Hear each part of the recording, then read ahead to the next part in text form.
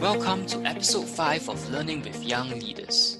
Today, we are hearing from Ernest, co-founder of Version 22, a digital transformation consultancy.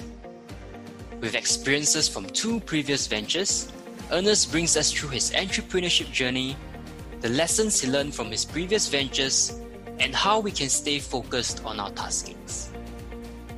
Do remember to visit sauconyoriginal.com/podcast for the show notes to the episode and leave us a review on your thoughts about this podcast. Hope you enjoy this episode as we hear from Ernest with his entrepreneurial spirit. Thank you for coming onto the show, Ernest. Really glad to have you on one of our very first episodes, right? And yeah, really excited to speak to you and learn from your experiences. Nice. Thanks for having me, man. Yeah, I mean, you've had, I think, 3 businesses till date, right? You had your first live printing business, then you went on to Munch Technologies, and now you're at Version 22. So just walk us through your entrepreneurship journey so far, right? Why have you been starting all these businesses and what do you look for in them? Sure. I guess I'm one of those cases where it's pretty typical. Like I was the annoying kid in primary school that I will sell you stuff. I will go to the the store, I'll buy some country razor, then I maybe put it back and I'll try to sell you. It's just something that I've always been drawn to, sales, making a buck. But obviously as I grow older, I learned that, it's actually a thing called business, there are systems around it. So for me, I'm very lucky, I must say, that there's sort of this value around, and honestly hype around entrepreneurship now. Okay. So sort of I wouldn't say capitalizing on it, but it's just who I am and just what happens in the spotlight.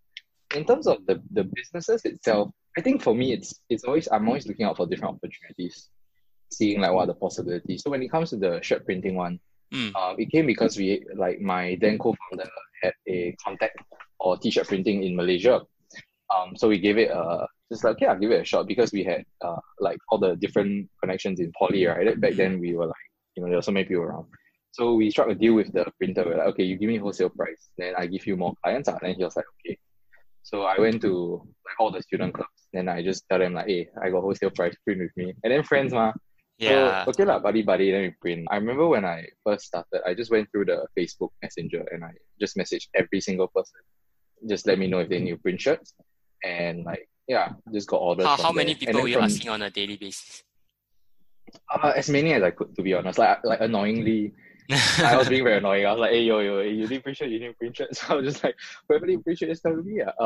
So we started with just shirt printing. Then we were thinking about how to sort of expand and figure out how to expand the product or service line. Then we were thinking about this crazy idea, right? Why not we print t-shirts on the spot at events? So somehow we managed to get in touch with the people who were organizing the OSIM Sundown Marathon. This was 4 years ago, 5 years ago. Wow, that's a really big event, right? That was one of the biggest events you did, right? Yeah, so we actually negotiated with them. They really liked the idea. So they gave us a really reduced rate on the rental at their, what was that? The race pack collection. Okay. So it was huge, the convention. So we signed the contract with them. And the funny thing is we signed the contract, but we haven't figured out how to do the printing. So we were you had to buy the machines, bring the machines down. We had no idea what we needed to do. So I don't know if you come across, but in Thailand, they have this thing where they stamp your names on a shirt. There's some customization thing. So we're we tried it. We go to some art and craft store, we buy the stamp, right? Then we stamp I look like shit. Yeah. Also back then when y'all negotiated the contract, y'all didn't even know what y'all were gonna do we didn't know what we were gonna do because all this while we were printing overseas now, we just send the order to the supplier, then the shirt comes back nice. So now we needed to learn and figure out how to actually do it. Okay. So we figured it out. We got the heat press machine and everything. So we did it. It was amazing. Our first event, I remember it was for 3 days, 11 a.m. to 7 p.m. It was just non-stop, 2 to 3 hour queues. So that was crazy. That was super fun. Yeah. Then came knocking. So you stopped because of army or because the business didn't work out or what? Actually, that's the sad part. The business was going great. We had so many contracts. I actually was able to defer NS for 3 months because of this business. Yeah, so I had to show them I need to fulfill contracts and can you all give me at least 3 months? They're sure. So surprising. Yeah, but then I guess ultimately we didn't really continue because my co-founders, one of them went off to uni and then family business. Then then the other one sort of like just disappeared and went off somewhere. Then we were all like, okay, it was fun while it lasted. Okay. Those are things that you learn, I guess. And like it was fun, but it's a very tiring business. It's like events, and then You have to be there like early You and have to then be set there. up. Then after that, still need to tear down everything, right? Yeah. I mean, tech people like to say, not scalable, not scalable. Yeah. But now you're in a tech business yourself. Right? Sort of. Yeah. Then came Munch after that. I think that's the bigger company. So that was during army. I met my co-founder in army, Fu Xing, who he's an SME student also now. Yep. So yeah, I mean he was just like, we're in camp, and camp got a lot of time for us. Okay, for us, messy. So he was just telling me he had this super cool piece of technology, and he was asking me what I thought about it. It's basically some damn crazy aggregation system. So I thought it would be pretty cool if you could aggregate food data. Because previously, I guess in the market, the apps that I use, not going to name any, that I used to use, I felt they weren't really good in terms of giving the information. So we were like, okay, then we never looked back. We just built, and then we built a team. Thankful enough to have been featured in different areas like Straight Star and Falcon Post, so on and so forth. And it grew. It was going pretty well. And I guess the backstory here as to how it ended was, we, after about 2 years, it was going well. We had partnerships with Chope. We worked with like hundreds of F&B, influencers. But towards the end, we felt like the market was really too competitive in terms of trying to monetize this. And we had investors lined up. But the notion among us was, okay, if we take the money, then you got to commit to this for the next X number of months already. Yeah. Right? And we're thinking like, wow. Firstly, honestly, we were questioning ourselves, and this is very true. Like, could we pull it off? You're going to be fighting with people with like huge war chests. We're still young, so is it a smart idea to sink the next 3 years into this? Or was there something better we could do? And to be honest, we felt that it was not the right move to raise the money and just whack. If you could backtrack a bit, because I was reading, I think, the Falcon Post article, and they were mentioning how you actually raised money from your family and friends, right? So I was really curious about the process. I mean, how do you even broach the topic to like, oh, I need money to start my business and things like that? Yeah. So like, this is a very interesting topic for me, because I feel like a lot of people sometimes when they talk about fundraising and family, right? The things I always hear, like, oh, yeah, you got rich parents or what. I stay in a HDB, by the way. Like, I'm not like some super rich kid. Okay. But what I'm just saying is that, like, I think the onus is on you to show your friends and family that you know what you're doing. So in fact, for me raising funds from my dad wasn't like hey dad, I need money. In fact, he was asking like, hey, can I, put a bit of cash into this, because it seemed interesting . So after that, it was like a discussion here and there. A discussion about like the terms and stuff. But I think it's more psychological when you raise money from your friends and family, because you're like, ooh, like why have I wasted? Why have I spent on stupid things? So I guess that's good. I mean, your parents are supportive, right? I mean, I would imagine some parents might be like, oh, it might be too risky. Why are you doing this? Why are you like looking for a permanent job? Things like that, right? Yeah. And also I guess depends on the business model. Like with Inked, I didn't have to raise or take any money because it's cash based. But for Munch, it was like, tech. And it was really hard to monetize at the start. So we needed like something to get off the ground. And honestly, like myself and my co-founder, we're very lucky, very, very lucky to have super supportive families and parents. Were there like contracts that you had to work out, or was it like verbal? I'm just very curious because I haven't done it before, right? Sure. I've never heard of anyone who had to sign a contract if when they raise funds from their family. But I don't know. Yeah, no, we didn't need to. It'll be very awkward. It'll be money, I guess. Yeah. But I guess it depends on like the degree of relativity, meaning like if it's your cousin's husband's, like not super close, then maybe you want to have a bit of like paperwork, written like agreement, black and white and stuff.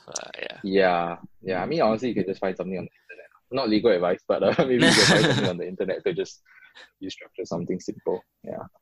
Okay, so what do you learn from that whole Munch journey? I mean, you were going pretty well, but you decided to not move forward, right? Yeah, so like a lot of things. So number one, I think especially in tech, you got to figure out like whether you are over engineering anything.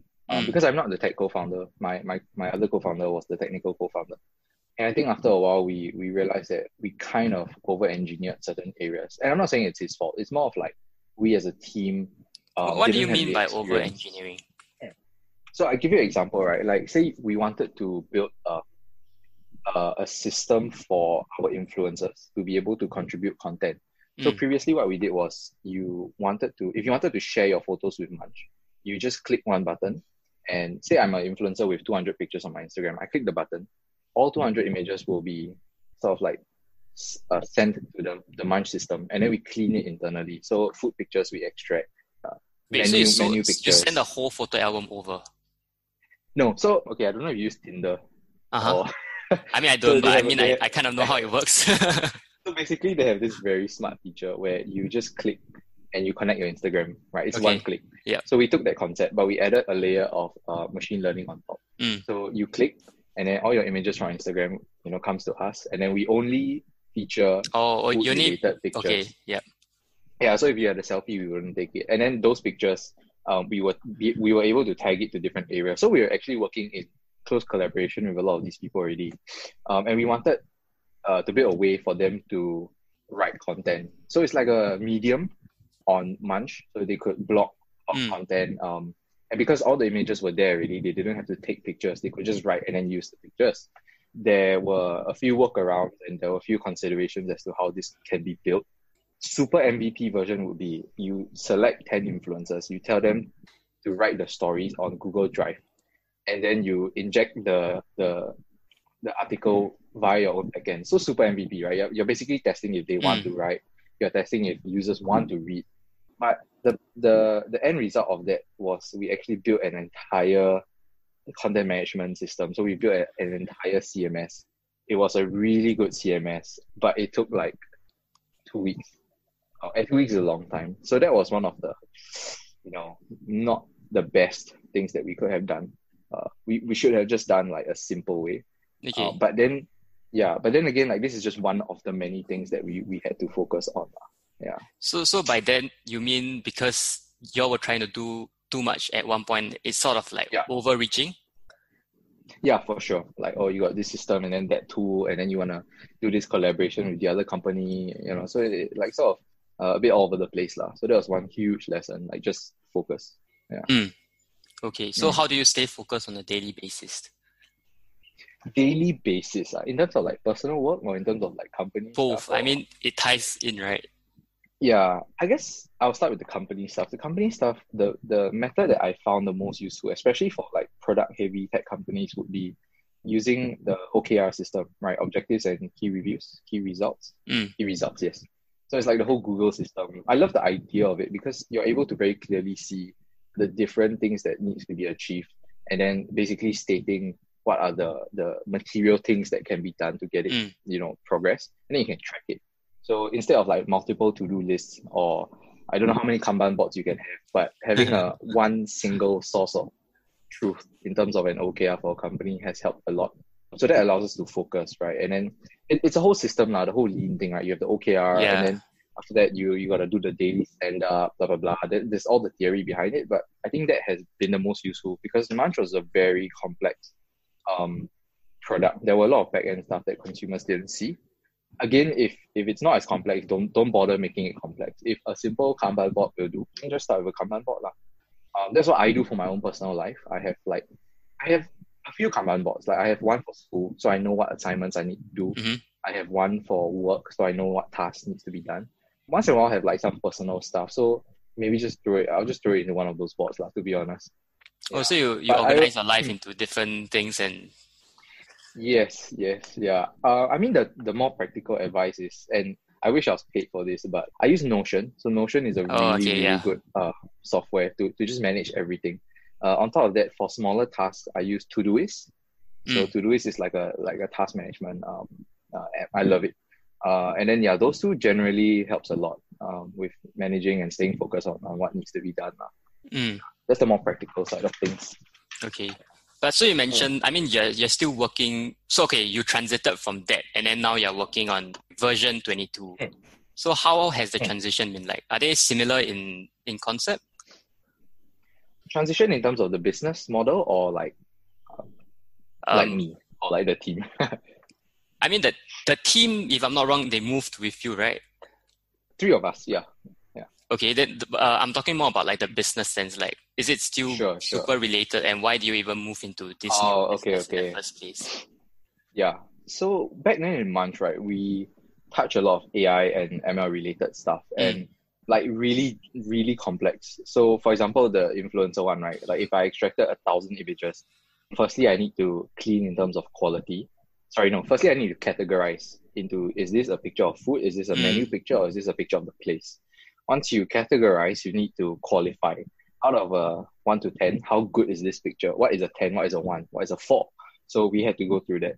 So I sort of like was able to get my hands dirty from a business development point of view, or rather a non-tech point of view as to how AI ML works. And I was very fascinated by it. I was like, oh, this is really, really cool.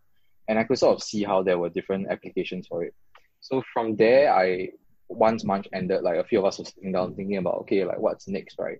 We definitely saw how ML and AI could be applied to different companies. So I was reading about this guy. His name is Alexander Wong.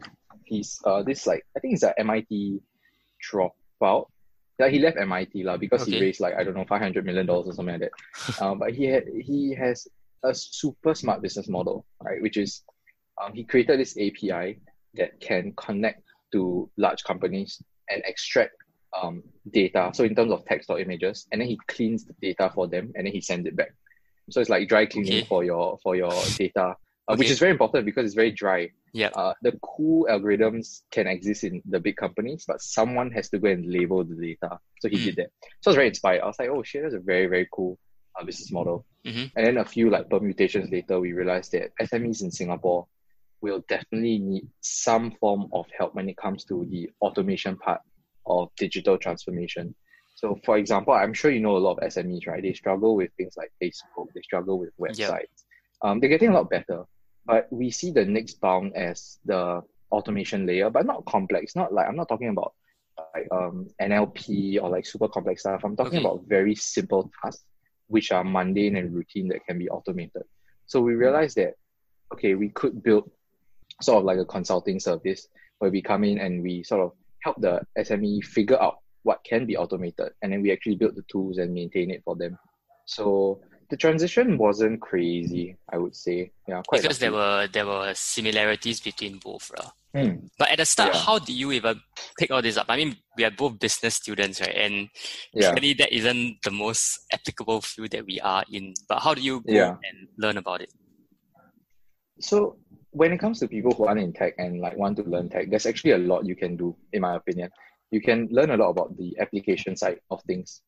For example, you hear a lot about ML and AI, right? And then maybe you read a bit deeper. Then you're like, wow, what is a convolutional neural network? Then you start to get a bit like It's not so, in my opinion, if you're not going into the tech, it's not so important to actually understand the math and the code. It's more important to understand the pros and cons, the benefits, the constraints that come along with such a system. Like for example, you learn about this OCR tool and you learn that it can do specific things. Then as a business person, you think about the application of the technology. Okay. Right. And then once you think about it, you do your research and then you go and ask around like, hey, like, bro, do you use systems for your ERP, blah, blah, blah. Then you sort of do the discovery, you sort of figure out the constraints, you sort of like understand what the customer actually needs. What do you think about, there are a lot of courses popping up, right? What do you think about taking those courses to gain a better understanding? Or do you think like just Googling will do the job? I think it depends on the topic. For example, if you're talking about like coding, right? You can Google applications for AI and ML for an entire afternoon and like receive quite a bit of value, in my opinion. Not from the technical point of view, from the what can the it business do applications, right? Yeah, but if you really want to learn it, then there's so many courses out there. I think the thing about courses is the attrition rate is very high because you need a lot of discipline to go through the course. It can be very dry. No one's going to scold you. No one's going to fail you if you don't complete it. So courses are great, but you really need a lot of motivation to get through it. Like if you don't know anything about AI and data science, I can imagine how going through a Python course and then doing a data science course is very. It can be difficult. But it can be done for sure. Okay, then I'm going halfway through this Udemy Python course. Oh. Putting out there so that I will commit to it. So that people will say like, hey, you got complete the thing or not? Yeah, I did. So another thing I'm interested to find out is how have you been balancing between school and work? Oh, I think SMU is not going to like my answer. Uh, I would say, okay, I try my best in school, but I have to say I prioritize the work because, yeah, in a sense, like if you have a client, if you have a big pitch or stuff like that, I mean, that's, to be honest, a lot more exciting. But that doesn't mean I don't value what the school gives. Like SMU, honestly, and this is not plug, right? Like SMU has been amazing, I swear, when it comes to entrepreneurship. Like IIE is so supportive. Like whoever you need to talk to, they will like help you get, into a conversation with that person. They're amazing. And beyond that, like I sort of made friends with the people there as well, like, the staff and also in terms of school, I try my best. Not academically, I'm okay. I'm not like the best. I'm not like jalat, but I do prioritize work over school. Yeah, to be honest. Yeah, that's why you see me at Connection every day. Morning to night. Yeah. Is there anything else that you want to add? I guess like the interesting thing for me where I am in my life right now is I always go back to the whole Munch quote unquote failure, right? It's something that I think a lot of entrepreneurs will go through. And it's something that when you are on that high, when you're on that journey, you think that no lah, like, it's never gonna happen to you because you're smart, you got the connections, you can do this, you do that. But then when it hits you, when you're like, oh man, things didn't work out, that's when push comes to shove lah. In my opinion, that's where you really figure out whether you want to do this, whether you want to be an entrepreneur. Because that's where you really, really are forced to decide. Someone like in my position, in your position, can sort of follow the rules and live a pretty comfortable life, study hard, get a pretty decent job. And I'm not saying that's wrong. I'm just saying it's a choice that you have to make. So is entrepreneurship something you plan to do in the long term? Like you're not going to work for a boss ever again? I don't want to jinx it and say like, yeah. But that would be the best case. I mean, to me, it's not so much about like the money that you can earn as an entrepreneur. I think, I mean, for a lot of entrepreneurs, it actually boils down to a very philosophical sort of like view on life, right? They love that you only have this one shot. And in this one shot, like what are the things you're going to do? And beyond that, the fact that if you can control your narrative, if you can have as much freedom as possible. Freedom, I mean, like you still go to work, but like you really truly enjoy what you work and you have a lot more agency. I think that's something that is very, very rewarding. Yeah. But then you mentioned at that point for Munch. So how were you feeling at that point in time when you sort of came to the realization that it wouldn't work out? Shit. It felt horrible. It is horrible because like I guess for us, we the mindset all along wasn't like, oh, we know what we're doing and we're the best. And then suddenly like, we're not the best. The mindset was we are going to try our best. We know we are not that smart. So let's be careful. And the frustrating thing is even though we were as careful as possible, we still fell prey to very common startup mistakes, just simple stuff, like MVPs, talking to enough customers and things like that. Yeah. Do you think age played a factor in it? There's the good and the bad. I guess the good part is when you are, I mean, now I'm not super young, but when I was younger, people like throw you a bone lah, especially like the older entrepreneurs. They love to help you. I swear. They're like, there's this thing, like maybe they're 50, 60, and then they're like, oh, they want to give you a hand and make introductions. Even like other older, not as old, but older than you, like tech entrepreneurs. Like for example, Song from Grain. So Song is the CEO of Grain. Mm-hmm. He's a super nice guy. Like we met many, many years ago, and then he knew that I was doing Munch, and he sort of dropped me a text and asked how's everything. And this was, they announced their Series B already. So this was before the Series B, which valued the company at $50 million. Okay. And then he texted and then he invited us down to just chat. Then I asked him like, why? Like why? Like you're so busy. Like you have a million things to do. Like why mentor and why help us? So to him, he loved the idea of giving back. He said it was like a CCA for him.